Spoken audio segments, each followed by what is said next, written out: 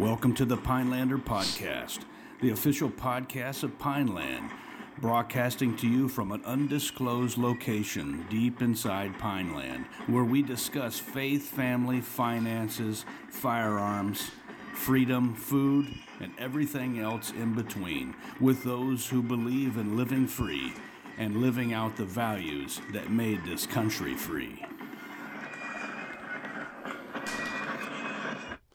All right, everybody. Welcome to the Pinelander Podcast. I'm Paul LaFavor. I'm here with my Ranger buddy, Mike Blackburn. And today is our first podcast of the new year. Happy New Year.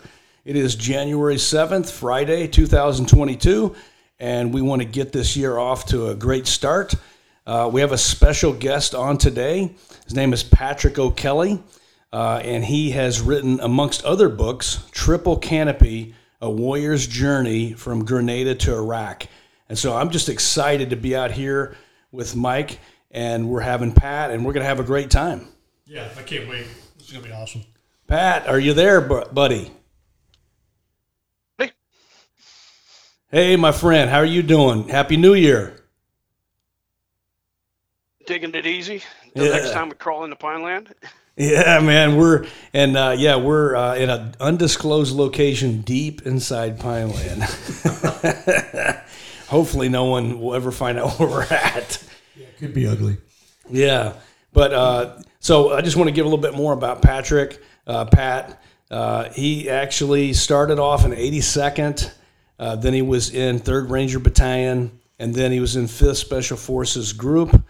One heck of a mile American for those of you who know him. Also, he's a guy who's been there, done it, got all the T-shirts. So it's just exciting. Having read your book, Pat, it's exciting to know you, work with you, and just really to talk about your book and anything else you want to talk about. I'm here. Well, Triple Canopy is a little bit different, isn't it, Pat? It's not like your typical biography. I mean, you've done something a little bit different with this book. Why don't you enlighten our listeners? In my military career, I was in for 20 years, and I went into my military career a little bit different. But I was a kid. I was fascinated by history because my dad was one of the guys that started Special Forces, and he went into Special Forces back in 1961, I think it was. Wow. And so, growing up, my dad had this, whole love of history, and he basically projected that onto me. When I went into the military, I decided I was going to keep a diary, a journal. And I did that. And I did that for 20 years. So everything I did, I wrote down.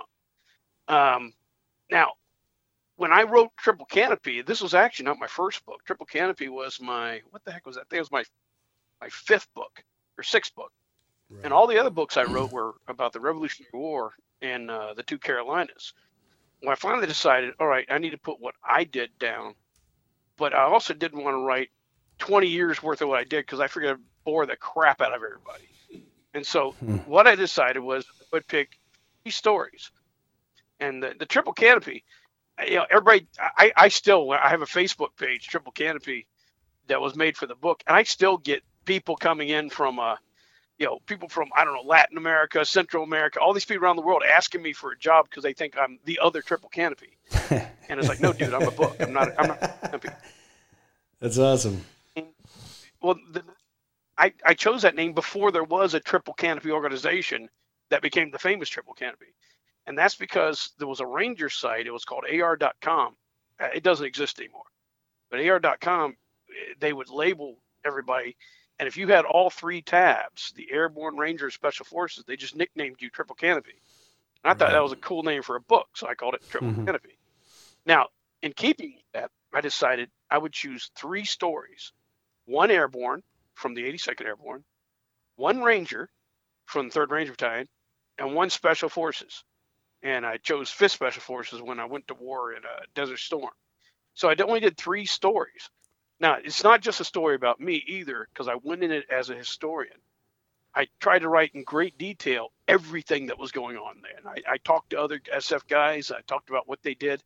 A lot of what's in that book, no one's ever heard of. like the firefight in downtown Kuwait City, the little civil war going on between the Palestinians and the Kuwaitis after the war, things like this.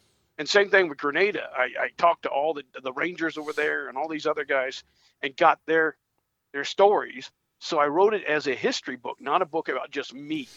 Now, I'm the central figure. It all evolves around me, but I mainly talked about everything else going on too. Yeah, it's a really unique book in the fact that you're almost like this war correspondent, except you're not some nerdy dude that graduated from some Northeastern university with a journalism degree. I mean, you're a warrior first, and you're out there, in the muck, with the knuckle draggers, in war, giving the, telling the story from the correct perspective. I mean, from the same perspective as the people that are there doing the, getting it done. So it's really, I don't know, I can't even think of another book that's even written like Triple Canopy. Yeah. I'm trying to think of what would be like it. Maybe some of I've read a lot of books, and I think some of the post World War I books, where guys would write about what they did and then try to include everything, that might be similar. But this one spans such a huge amount of time. It goes, literally from Grenada to Desert Storm. So you're looking at about a 10-year time period, and going from conventional to special ops. And it's the beginning of a lot. Like I always tell people I created units because the Third Ranger. Now I was plank holder. I was there when it was created. F Company 51st, the LERPs. I was there when it was created. The very short period of time for the Special Forces drill sergeants. I was the first one of those. And also when 3rd Battalion of 5th Group basically was created because they left the old 3rd Battalion of 5th Group in Fort Bragg. That's right. And it became 3rd Group. First to the 3rd. The recreated. I was there. So I was like the creator of units. I was in all the creation of units. So I got planks. I'm holding planks from like 5 different units. Yeah. So when did you enlist, Pat? June of 1979. Carter was president. Not a real good time to be in the military. And it was, and I came in after you. You're my senior. You're Paul's senior. And I came in 1984. So we all heard the stories about the Carter administration and being in the military during those times. And then, of course, when Reagan was elected, and the big defense spending and really kind of turning the military around and dumping a lot of money and new equipment and all that, guys like Paul and I came in after that, but you actually lived through it, and you were there during some really like you said, you happened to be in every unit that kind of started up, but there was a lot of things just besides starting up units too when you were young and in the military. I mean, there was a lot of just changed, leadership and a lot of different ways of doing things. The time period Carter was really a dark period. The nickname for the 82nd, the Jumping Junkies, it was real. I mean, the platoon sergeant was the drug dealer. The platoon squad leaders were the guys who sold the drugs for him, and just huge amount of drug use, abuse. I remember a guy doing a jump. Right before he jumped, he took a tab of LSD. He don't even remember doing a jump. And this was common. I mean, it was just a real common time. And we did some of the strangest ways to get around training because we had no funding. My favorite story I always like to tell is about doing an airborne operation with no planes. And what we did was we all got on and we drove across the drop zone, and we had each paratrooper get off the truck where you'd normally land if you did jump. And they had with them their reserve and their parachute. And so when the truck got to the end of the drop zone, it honked the horn 3 times. Everybody then, undid the parachute and then rolled it back up again like they had just jumped. And they also undid the reserves. And they did this so the riggers would stay current, because the riggers weren't rigging because nobody was getting any jumps because there wasn't any fuel for aircraft. And then after everybody rigged up, then you'd run to the assembly area. I actually got credit for jumping with not jumping out of an airplane. That is crazy. I don't think people even realize. I remember those stories. I mean, because, you kind of alluded to it, but, the other thing that took place during that time was a thing called the urinalysis test. And that was, that really cleared out the ranks considerably. Yeah. And it was still clearing out the ranks in 1984 when I came in. The difference, it just shows that the leadership is the thing that will create a military unit, even from the top. So your leadership changed, standards were brought in. Oh my God, standards, what a concept. And so your analysis never existed during the Carter years. All of a sudden, you either, you clear up, you quit doing drugs, or you're getting kicked out. And so you had to make your mind up. Do you want to keep doing drugs, or do you want to get the heck out? And so everything changed. And then with that also the creation of units. And the old attitude, the old saying was, it's morning in America, that commercial. Well, that was actually the attitude, was all of a sudden people were proud to be an American again. Prior to that, it was almost a disgrace because of Vietnam and Watergate and everything else. I mean, it was like, nobody really wanted to admit being patriotic. But Reagan brought it back. So leadership from the top filtered down, and it created the military that, went from the progression of Grenada, where everything didn't quite work so well, then Panama, where we got a bunch of the bugs knocked out, and then finally Desert Storm, the culmination, which was this huge victory. But it was a process of building everybody up and bringing in standards and learning from your mistakes. Well, Grenada, obviously there's a whole bunch of young folks out there that, probably have no idea, Grenada was even, number one, that it exists, and number two, that, we actually invaded the place at one time. But, for me, I was a senior in high school, and that was really what, got me off my butt. And I remember after that, with the jump into Point Salinas, I mean, I just had to be an Airborne Ranger. I mean, that was it. I mean, I wasn't interested in anything. Those guys coming in. There. Yeah, those guys coming in at 8. I was there, and I decided I wanted to be a Ranger because I saw them in action. I went, hey, these guys are awesome. I want to do them. So, I mean, that's one thing. I love your first story just because it brings back those memories, and it was just awesome. We hadn't done anything that this country was proud of militarily in such a long time, and Grenada was really, I remember, like, really just being that kind of turning point where, people were just proud of their country. They were proud of their military, and it like you said, I mean, obviously there was some bugs. There was a lot of things that didn't go well, but that happens in all, military actions really. But, it was just phenomenal seeing those guys go in and just, do that incredible action and the heroism. And I just remember looking at those dudes and, on the cover of Newsweek and just saying, man, that's what I got to do. I got to do that. I got to do that for a living. That just looks too cool. Yeah, a lot of good cadences come out of that too. Yeah. You're saying, Pat? What's about usually it's like, oh, you guys invaded a country club, a golf course, a big joke, ha ha ha. And part of that is people really don't know what the heck happened here. And I tried to tell them in my book. It's amazing the amount of firefights and intense action that was seen there. And what it is the reason that people laugh about it is because Reagan would not allow the media onto the island. And so because of that, the news media decided, all right, we're going to ridicule it and make fun of it.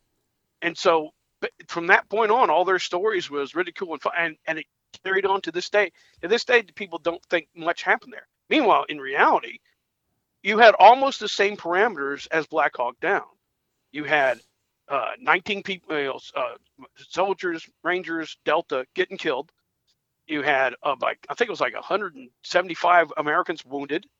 You had 9 helicopters shot down.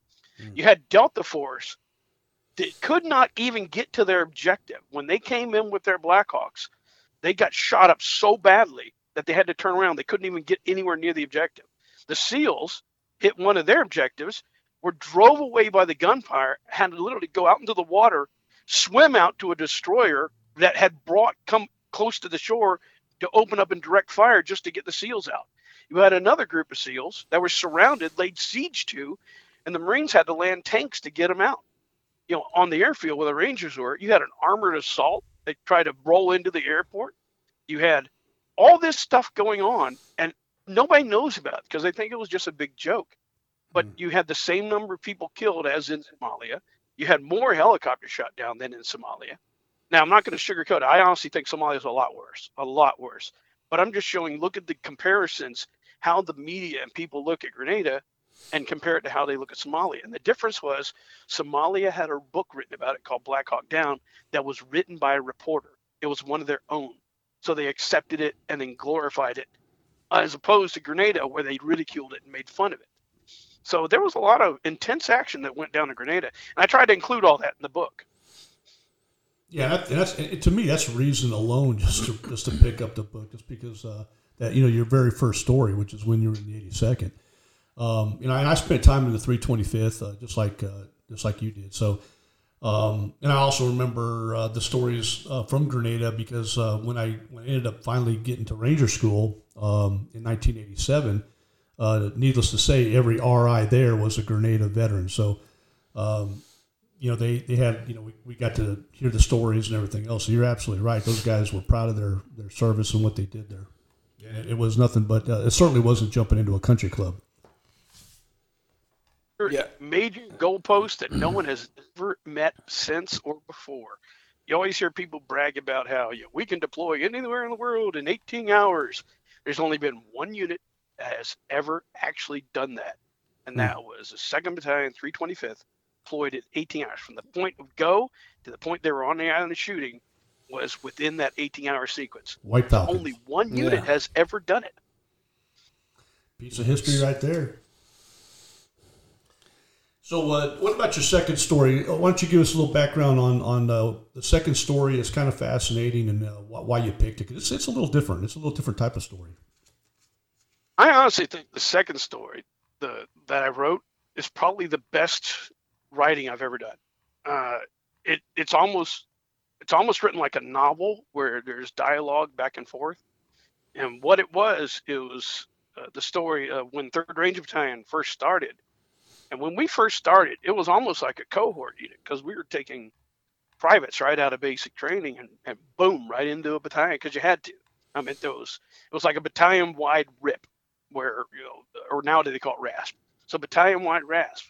Where you had to do it, otherwise you'd never get the battalion stood up. You had to bring in all these young, privates, and then all of the NCOs and stuff came from Ranger battalions, and a few of us, like me, came from the 82nd.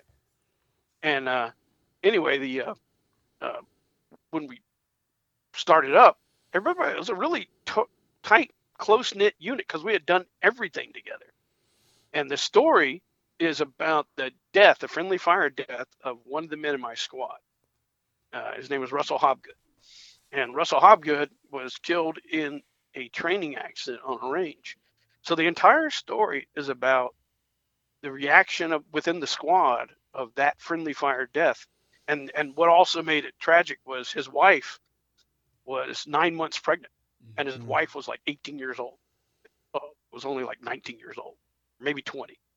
And so it was the impact that death had on all of us and how it affected all of us. And so that story is, like I said, I think it's probably the best thing I've ever written. Yeah, it's all fun and games, and it's great doing the HUA stuff, but there is the flip side of it, and that is occasionally we lose people, and occasionally people get seriously injured.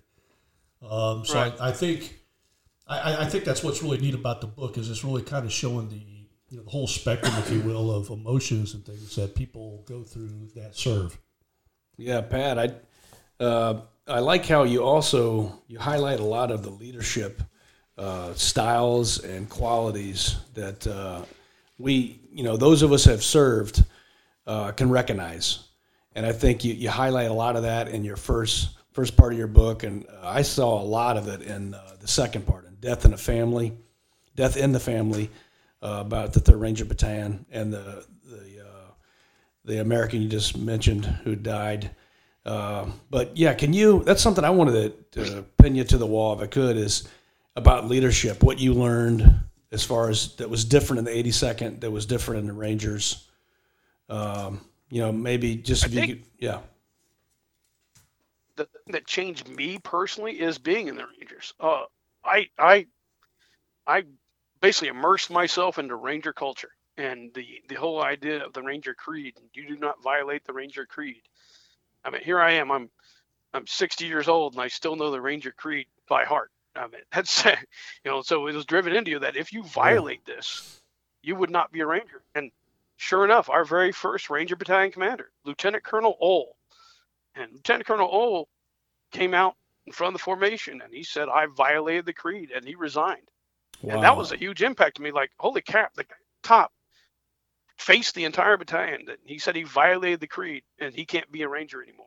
And Colonel Ole was a kind of a legendary guy. He's one of those Rangers from Vietnam. Yeah. I've never even heard of that. Yeah, I've never even heard of that, man. That's serious integrity. Does that type of leadership with accountability I don't think that exists anymore? I don't think so. That type of leader does exist. But unfortunately, I don't think at the higher levels.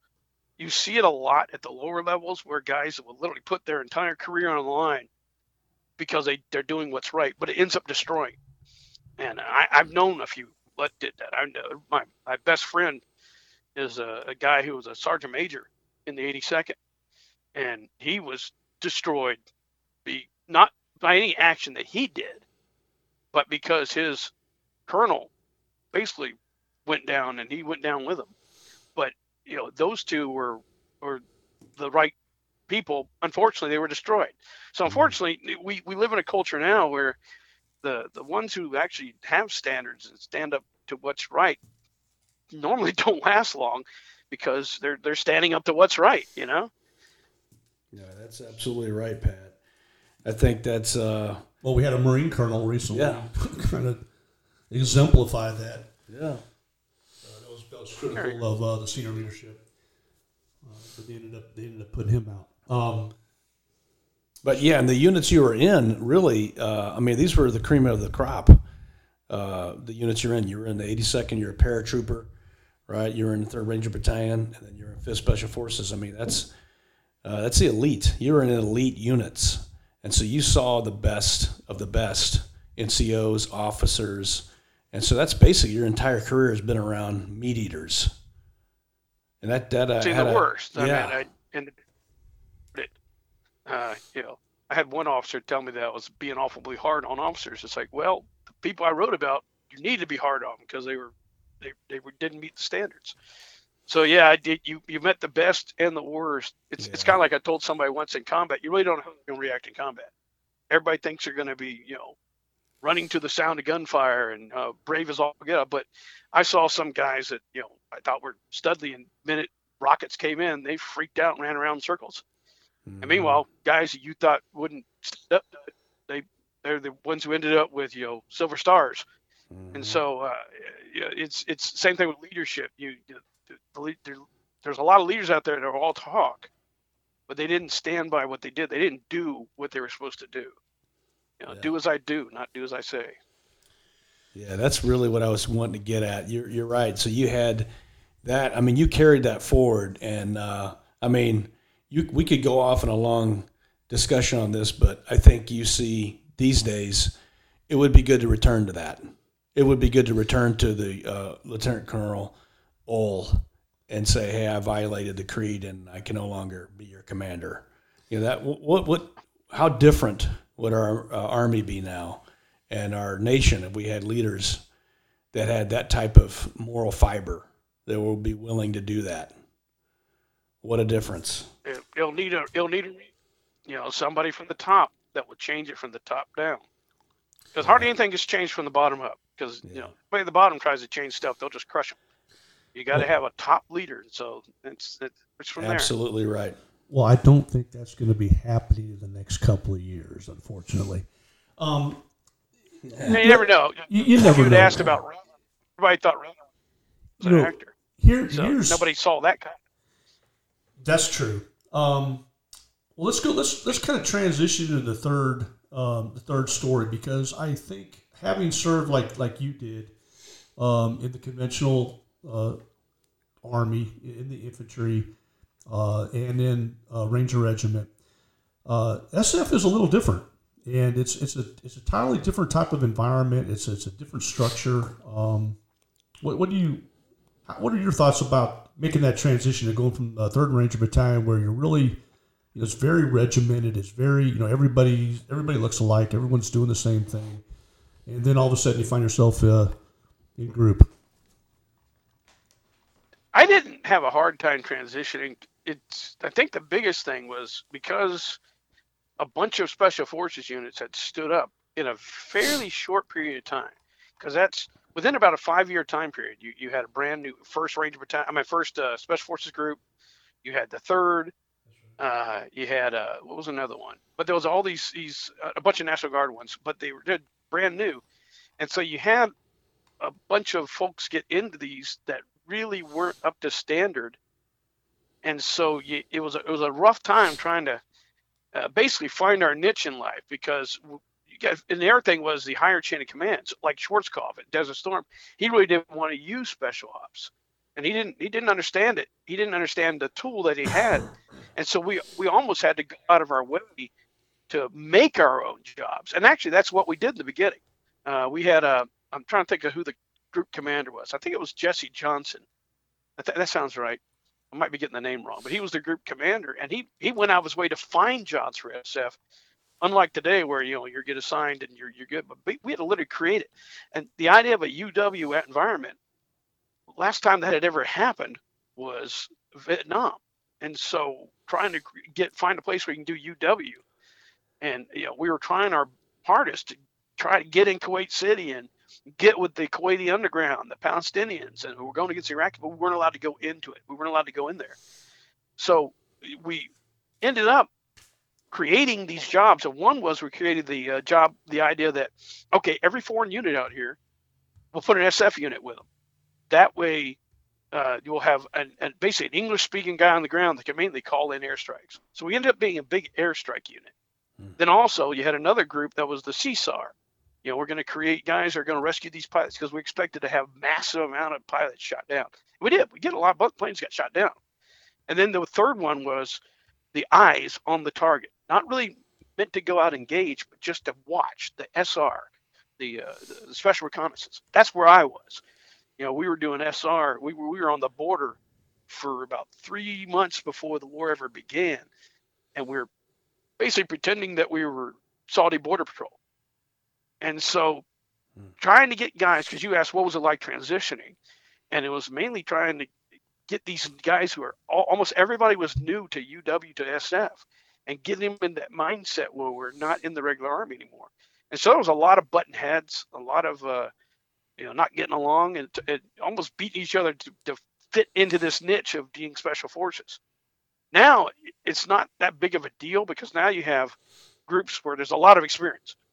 But back then, you really didn't have a lot of experience on each of the A teams. You might only have 2 or 3 people on an A team that were SF for more than 4 or 5 years, and the rest were brand new, only been SF for like a year. Yeah, that's true. I remember the stories where, just like you said, teams would get over there and they were looking for work, and traditionally the Air Force had performed the job of CSAR. And yes, some of the SF teams that were smart, I remember them, talking to them, and they were like, we can do this job better than these guys. And they would practice and rehearse and fine tune their SOPs and figure out exactly how they, wanted to do this thing, and video themselves doing it, from start to finish, and then send that video to General Schwarzkopf's staff. And that's how a lot of these guys ended up getting these missions, is because they literally had to go out there and show the top brass that, not only can we do this job, just like someone else can, but we can actually do it better. And here's the proof. The thing that came out of that is probably the most successful UW mission America has ever done, was when we went into Afghanistan with just 400 guys and ended up taking it. And those guys, you got to figure that's only 10 years away from Desert Storm. So a lot of experienced guys stay with SF. So now you had totally experienced teams who knew what to do, who knew how to do UW now. Another big problem we had in the early days was a lot of guys came from Ranger Battalion, and they got into SF and they were kind of totally disappointed because they wanted to kick indoors and shoot people, and there wasn't a lot of kicking indoors and shooting people with SF at that time. It was mainly get in there with somebody from another country, convince them to fight for you, train them, and then get them to follow you, go into battle with them. And there wasn't a lot of door kicking, and so it was a different mindset. Unfortunately, today SF is kind of a door kicking unit. They do all sorts of kicking indoors, shoot people in the face. I honestly don't think that Special Forces today could pull off what they did in Afghanistan in 2001. Those guys are gone. That skill of UW. So the UW is going to have to be retaught. So if we ever do have to do another mission where going into an area and convince thousands of the guys from that nation, like the Northern Alliance, to fight for us, and on top of that, these guys had to do it on horseback. They didn't know how to ride a horse. They just adapted that quickly. And so the big challenge for Special Forces is going to be getting back into the UW mindset, or else they're going to lose that job and just end up being a glorified Ranger Battalion kicking indoors. Yeah. Well, it's the same thing. I mean, Afghanistan kind of drug on for such a long time that, these teams were having to relearn, how to do a FID, how to do foreign internal defense, how to actually go in and train other militaries in a peacetime sort of environment. But because everyone was just so occupied going in and out of Afghanistan, of course, when they come out for tour, I mean, they're exhausted. They want to spend time with the family. They want to kind of, get ready for the next deployment. I mean, they were coming hot and heavy there for a while. I mean, everybody was. That's all anybody was doing was just going back and forth to Afghanistan. So I think SF is. I think it's just like what you said. I think they're really just trying to get all those other skill sets kind of back up to par where they need to be.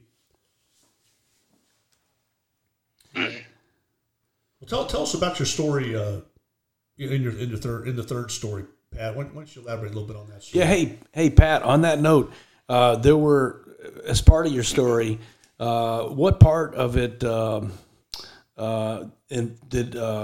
were you involved, like being in a trench, or not a trench, but in like a dugout, kind of being the eyes? I remember part of that. You kind of had some eyes on at some point of your the mission over there. Was with the SR. First off, we were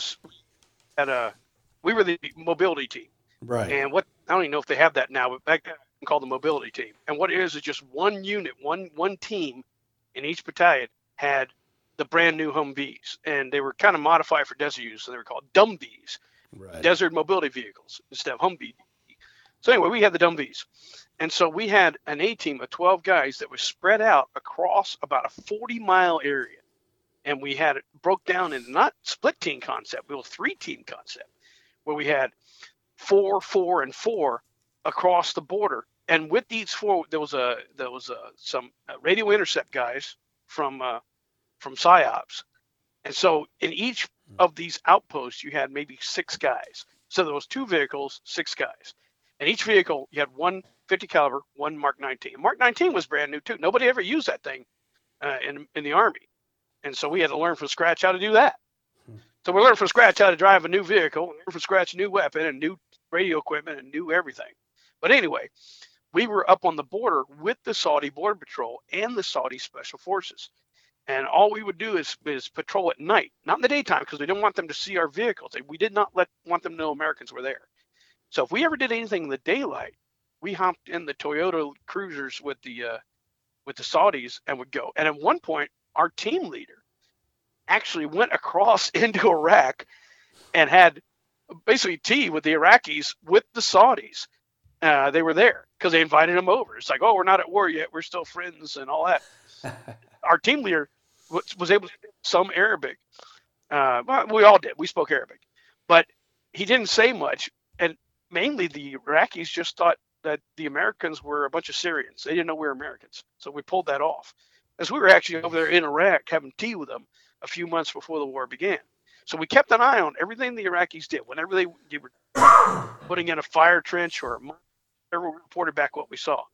Then the night of Desert Storm, when it actually happened, we left and just started being a mobile eyes unit. We were the tripwire.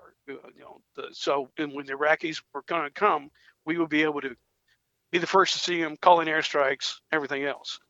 And so we did that for about 15 days until the Army finally caught up to us on the border. But for 15 days, I called it the Mad Max existence. We were running around, keeping an eye on everything. We got gas from an old gas station. We would literally take a bucket and throw the bucket down into where the wells of gas, pull it out and pour it into the vehicle. Or not gas, it was diesel, but still we poured it in the vehicle.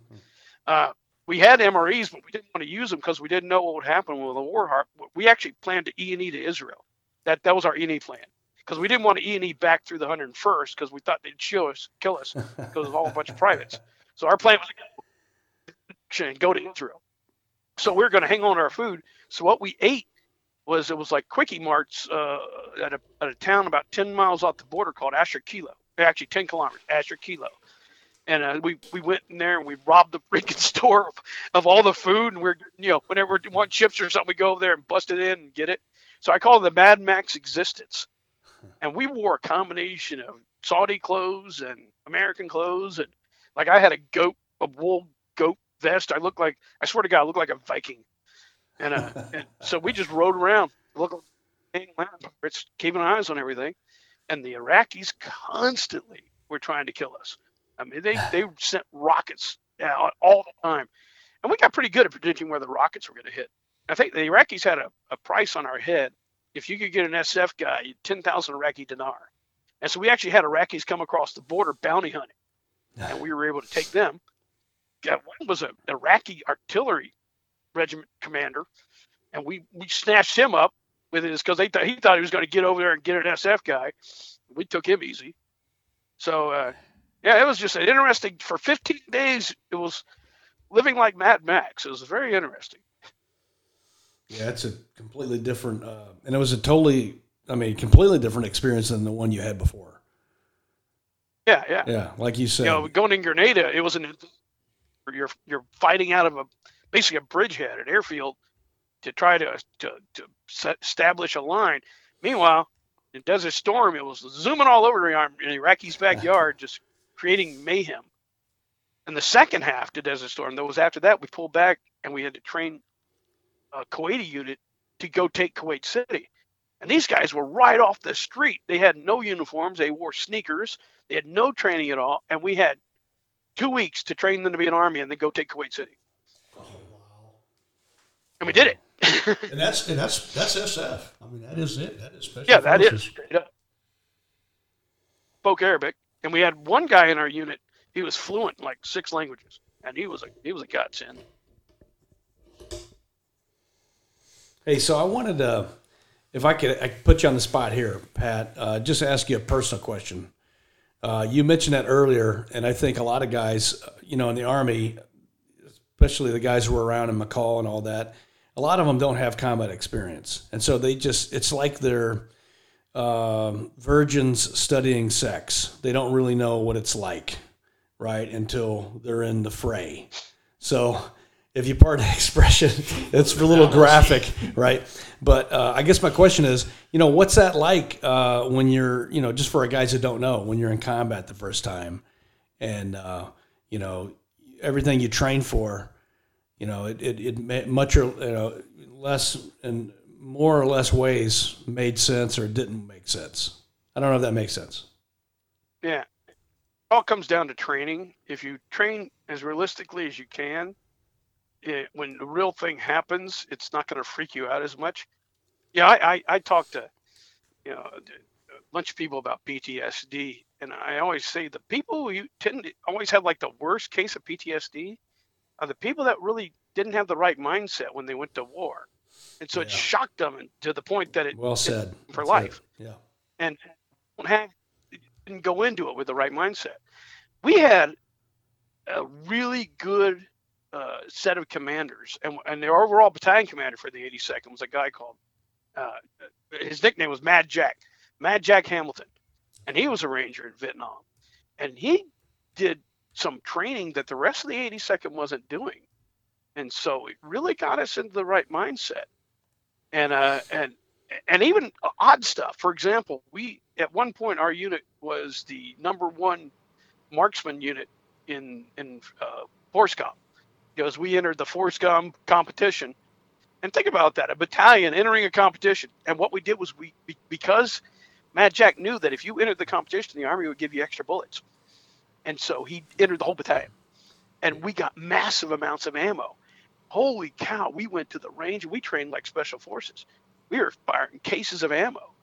And he did that. He was able to find a way around training. And that was, I can do this. And so it worked. We actually won the competition. But better than that, we had a unit that was just incredible number of marksmen and just massive training. But there was other things he did. And it was just all this training we did that got us ready. So when we actually went to war, there was a few guys that I would say were, chickens and cowardly and ran away, but not many. Like myself, everybody always says when you get in war, you're always scared. I don't know if I'm a weird fluke or what. Every time I've been in combat, I've never been scared. And that may sound weird to anybody who's been in combat, because I wasn't. I was just really hyper aware. And if stuff was happening, I really freaked out. I mean, obviously, a bullet snaps beside your head, you're going to hit the dirt. But I consider it more like a jump scare in a movie, not a real scare. It's just a reaction. Yeah. But I would never crawled up in a ball, stuck my thumb, and was afraid. I never went there. But also, I didn't see anybody else either. And I think that all due to the training we had. Yeah. Now, unlike that, in Desert Storm for 18, there was actually a guy that was really scared to the point, like, it was terrified. And he did things that could get the team killed. So, but then again, I told you, we started 5th group with guys who were brand new to this and didn't have a lot of training. So we went from the 82nd, our unit was really trained up under Mad Jack Hamilton. And then in Desert Storm, they weren't as trained as much. And so you had guys that freaked out, panicked, and, just, it shouldn't have if they had the right training. Yeah. Well, you mentioned Mad Jack Hamilton. He was a triple canoper as well. He was my brigade commander, so I know who you're talking about. He's kind of a legend himself. But yeah, I think you said something there when you were talking about the PTSD and the training, and I think it even goes back farther than that. Your upbringing as a child. How much sort of, were you? Did you have a helicopter mom? I mean, were you shielded, or did you have one of those experiences when you're growing up where you were allowed to kind of get out and venture out and get in trouble and solve problems, try not to get caught, see crazy things? How much mental, ability are you able to sort of realize that, it's a really big world with a lot of varying different experiences. And I think you alluded to the fact that if you are properly trained and if you've experienced a lot of various different types of stresses, I think that all helps to kind of mentally prepare you for combat. Yeah, I mean, I grew up. Yeah, figure. You asked about my mom, helicopter mom. I don't think helicopter moms existed back then. 1960s mom, smoke a cigarette and tell you, hey, it sucks to be you. Get up, quit bleeding. That's right. That kind of mom. And I grew up in, like I told you, my dad was Special Forces, and he went from, and I mentioned this, I write a little bit about him in the book. He lied about his age and went into the military when he was 15. And he's one of the guys that started Special Forces, and he ended up getting a battlefield commission because he did a thing with the CIA in Vietnam. And because he got a battlefield commission, he decided he wanted a hard commission. And he went from being a sergeant to an officer, and he retired as a colonel. And so he went from a private to a colonel, and I think his career was 27 years. Now, growing up, my next door neighbors were these guys that were legends. I just didn't know it. They were just next door neighbors. Like the guy who was my direct next door neighbor was Mr. Williams, who ended up being, he was a Sante Raider. I didn't know that. I just knew him as Mr. Williams. And I think he got a Silver Star in Sante. And his brother got a Medal of Honor. But anyway, I grew up around these guys. So when I went into the military, the idea of like Special Forces being this goal that was impossible to seek, my attitude was like, well, heck, Mr. Williams is a goofball. If he could do it, so could I. And so I went into everything like that, like, hey, that guy can do it, so can I. And so, yeah, it was definitely upbringing is it was, I'm not going to say it was hard. I had a good childhood. I didn't have a trouble one. I didn't have a rough one. Grew up in military bases, moved around a lot. And my dad wasn't around a lot because he was running around the world, saving the world for democracy. And but I didn't have a tap on my shoulder about that either. I understood. Hey, Pat, I wanted to ask you this too. This is kind of a big question, maybe a deep one, but out of all your experiences, maybe you could just share something as far as like a lesson learned, like one of your big lessons learned in your career that you could just kind of share with us. You have so many, but just maybe one. Yeah. I think I have influenced a lot of people. I mean, one of them, the guy I run around with in Pineland. He went into the military because of me. And so I think the biggest lesson learned is for leadership. Yeah. Always lead by example. Yeah. And everything you do, it's really that simple. Know what you're being watched. Yeah.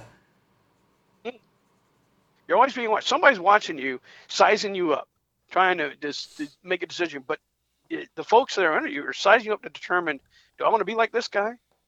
Not the fact that, hey, can this guy give me an order while falling, but do I want to be like this guy? And so the goal is trying to create the next generation. And I've done that my entire career. Because after I got out of the military, I was a junior ROTC instructor for 20 years. Right. And so it's always trying to make the next generation. But biggest one is to be a good leader, lead by example. And you can't be afraid to stand up. It may destroy you if you speak the truth and stand up. But so what? The way I look at it is, again, my buddy, the sergeant major who was literally forced out of the military, forced to retire. However, all the men in his unit will do anything for him. I mean, they knew that he stood up for him. And so even though he was crushed, the big army crushed him, but all his men, all the people he served with, they look upon him like the best credit there is. And ironically, and whenever they have reunions in his unit, they always invite him and not the other guys. Yeah. I think that's what I get out of you, my friend, is you're a man who recognizes that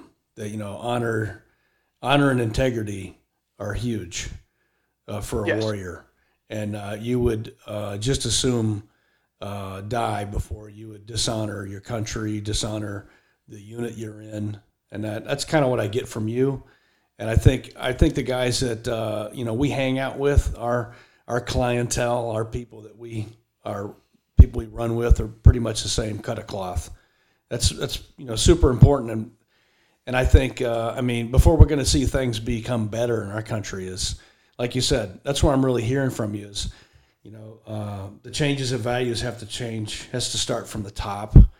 And nothing's going to change unless leaders I guess underscore the importance of honor and values and something like that. I look because I think we're about to see something happen that hasn't happened in a long time. And after World War II, you had this huge influx into Congress of veterans because everybody was a veteran. I think you're about to see that because now that Afghanistan's over and that forever war is over, you're starting to see a huge influx of veterans going into Congress, and because they want to, make the country better. So I'm thinking we might see a bright age coming up here where it is going to get better because you're going to have all these people who have that combat experience and that mentality moving into the halls of Congress. I'm hoping they keep their honor and they don't lose it because it's so tough. I mean, the temptation is too great. The money and riches are too great, but can you hold out and not sell your soul? It's a tough one.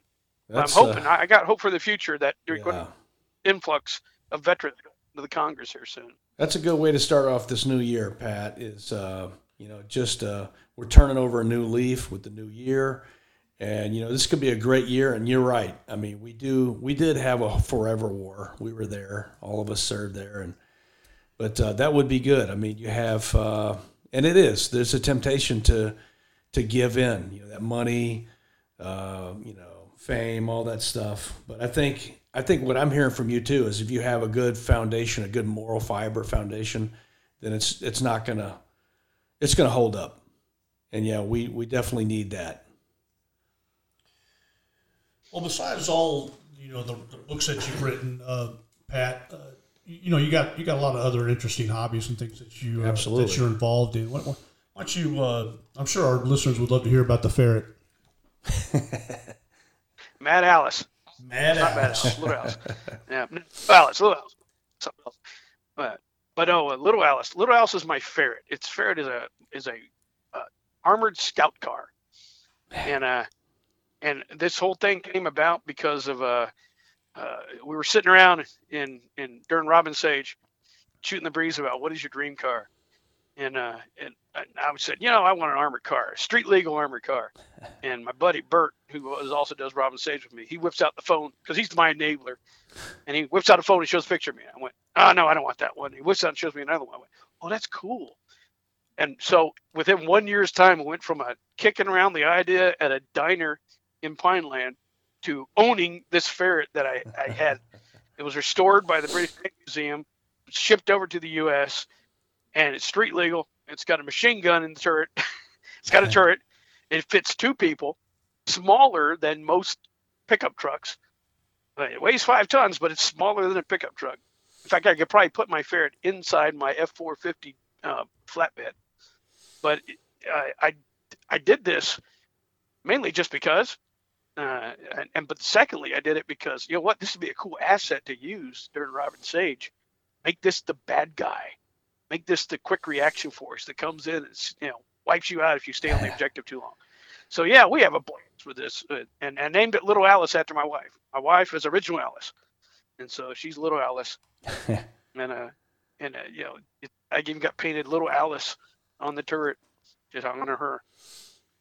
Yeah, and it does strike fear in the hearts of students. Well, the first time they see it, oh my cow, is that like a W? Holy crap, it's got a machine gun on it. Oh my God, it's the worst nightmare. It's got a machine gun that works. Yeah. Yeah, no kidding. Yeah, that's a scary little vehicle. Listen, besides the Robin Sage, what else have you been able to do with Little Alice? I mean, you guys go out to some of these other events and let people look at it and what have you? Or I really haven't much. I did a couple of my other hobby I do is reenacting, Revolutionary War reenacting, and World War I reenacting. And so I took it to one of these what's called a timeline show. I really haven't showed it off that much. The other fellow I talked about, Bert, he works in Hollywood. He's on the set of The Walking Dead right now, and he advises and basically is the armor and things like that. And we're trying to get Little Alice the ferret into Hollywood and use it. And so once we do that, we'll have a blast with it. Other than that, I just use it to go to the grocery store and stuff like that.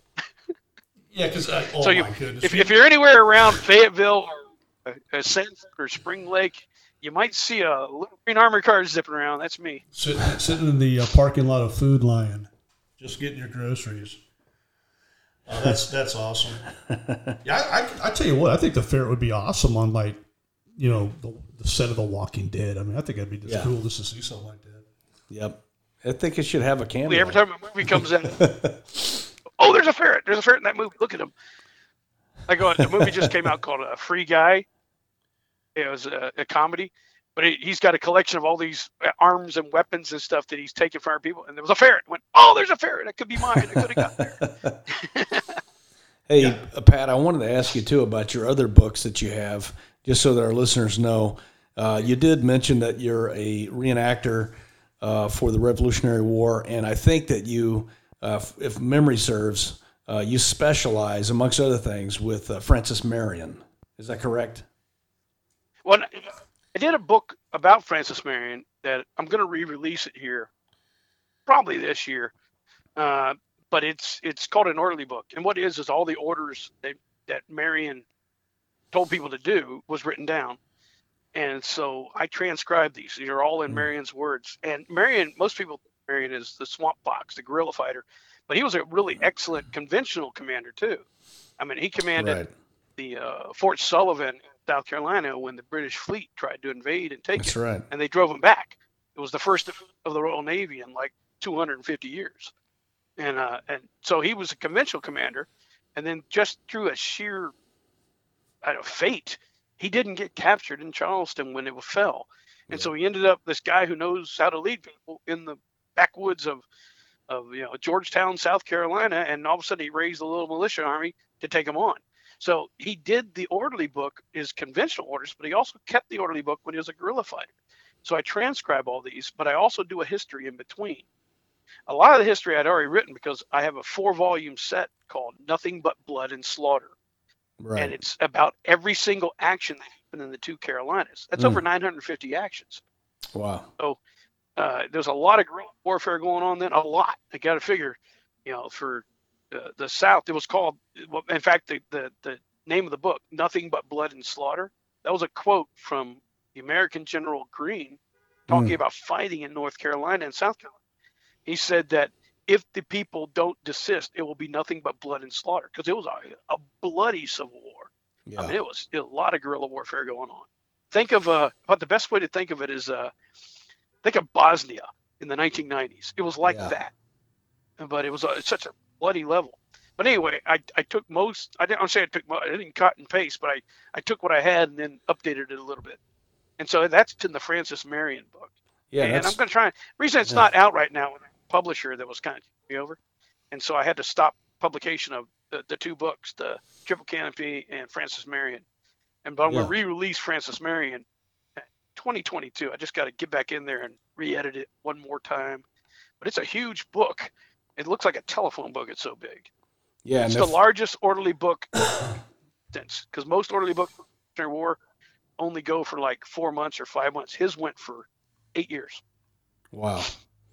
They kept them apart. Yeah, it's nearly, I think it's 743 pages.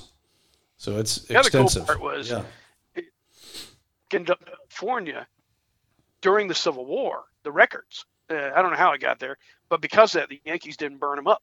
And so that's another reason why it's one of the few that exists. Nice. And then for those that didn't hear, Triple Canopy is Pat's newest book, re-released with another publisher. We're happy to announce that's with Blacksmith Publishing.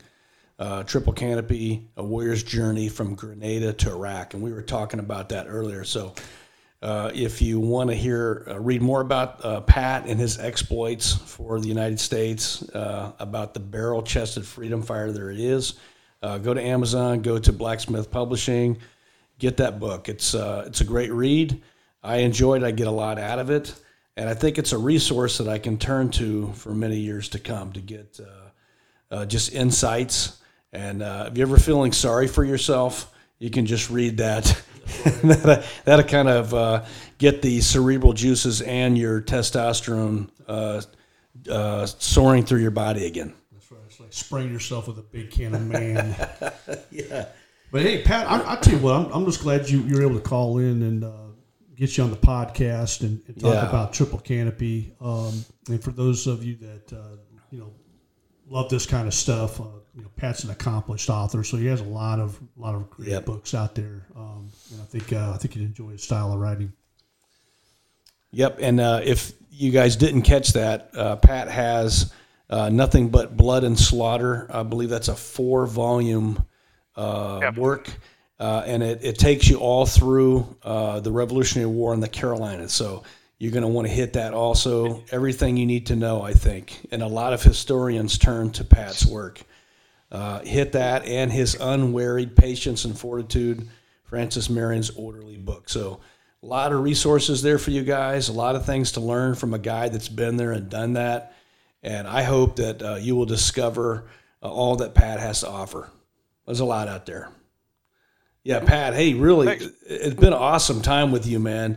You're a great friend, a great coworker, and I know we'll see you here pretty soon out in Pineland, but really, brother, appreciate you. Thank you for your service. Thank you for your loyal and patriotic service to our country. Thank you for the great words of encouragement that we have brighter days ahead. I think we do. America is a great nation. It always has been. It hasn't never been perfect, but I think that I think we're turning a good leaf, as you mentioned, in various ways. And I'm going to hold on to that faith, brother. I appreciate that. Yeah, that's good. That's good to know. It always gets better. Yeah. Things always get better. Things back and forth. Yeah, man. Feel them swing. So, hey, Pat, you got any parting shots for us? I think we're about that time. We're about a 1 hour mark. You got anything? Any parting shots? If this is going out to anybody who's thinking of going to SF, same thing as before. Lead by example, and don't be afraid by standing by your convictions. You may go down in flames, but you know what? It'll be a glorious sight, and people will hold you up high. That's it. Well said, sir. Well said. Thank you, Pat. God bless you, brother.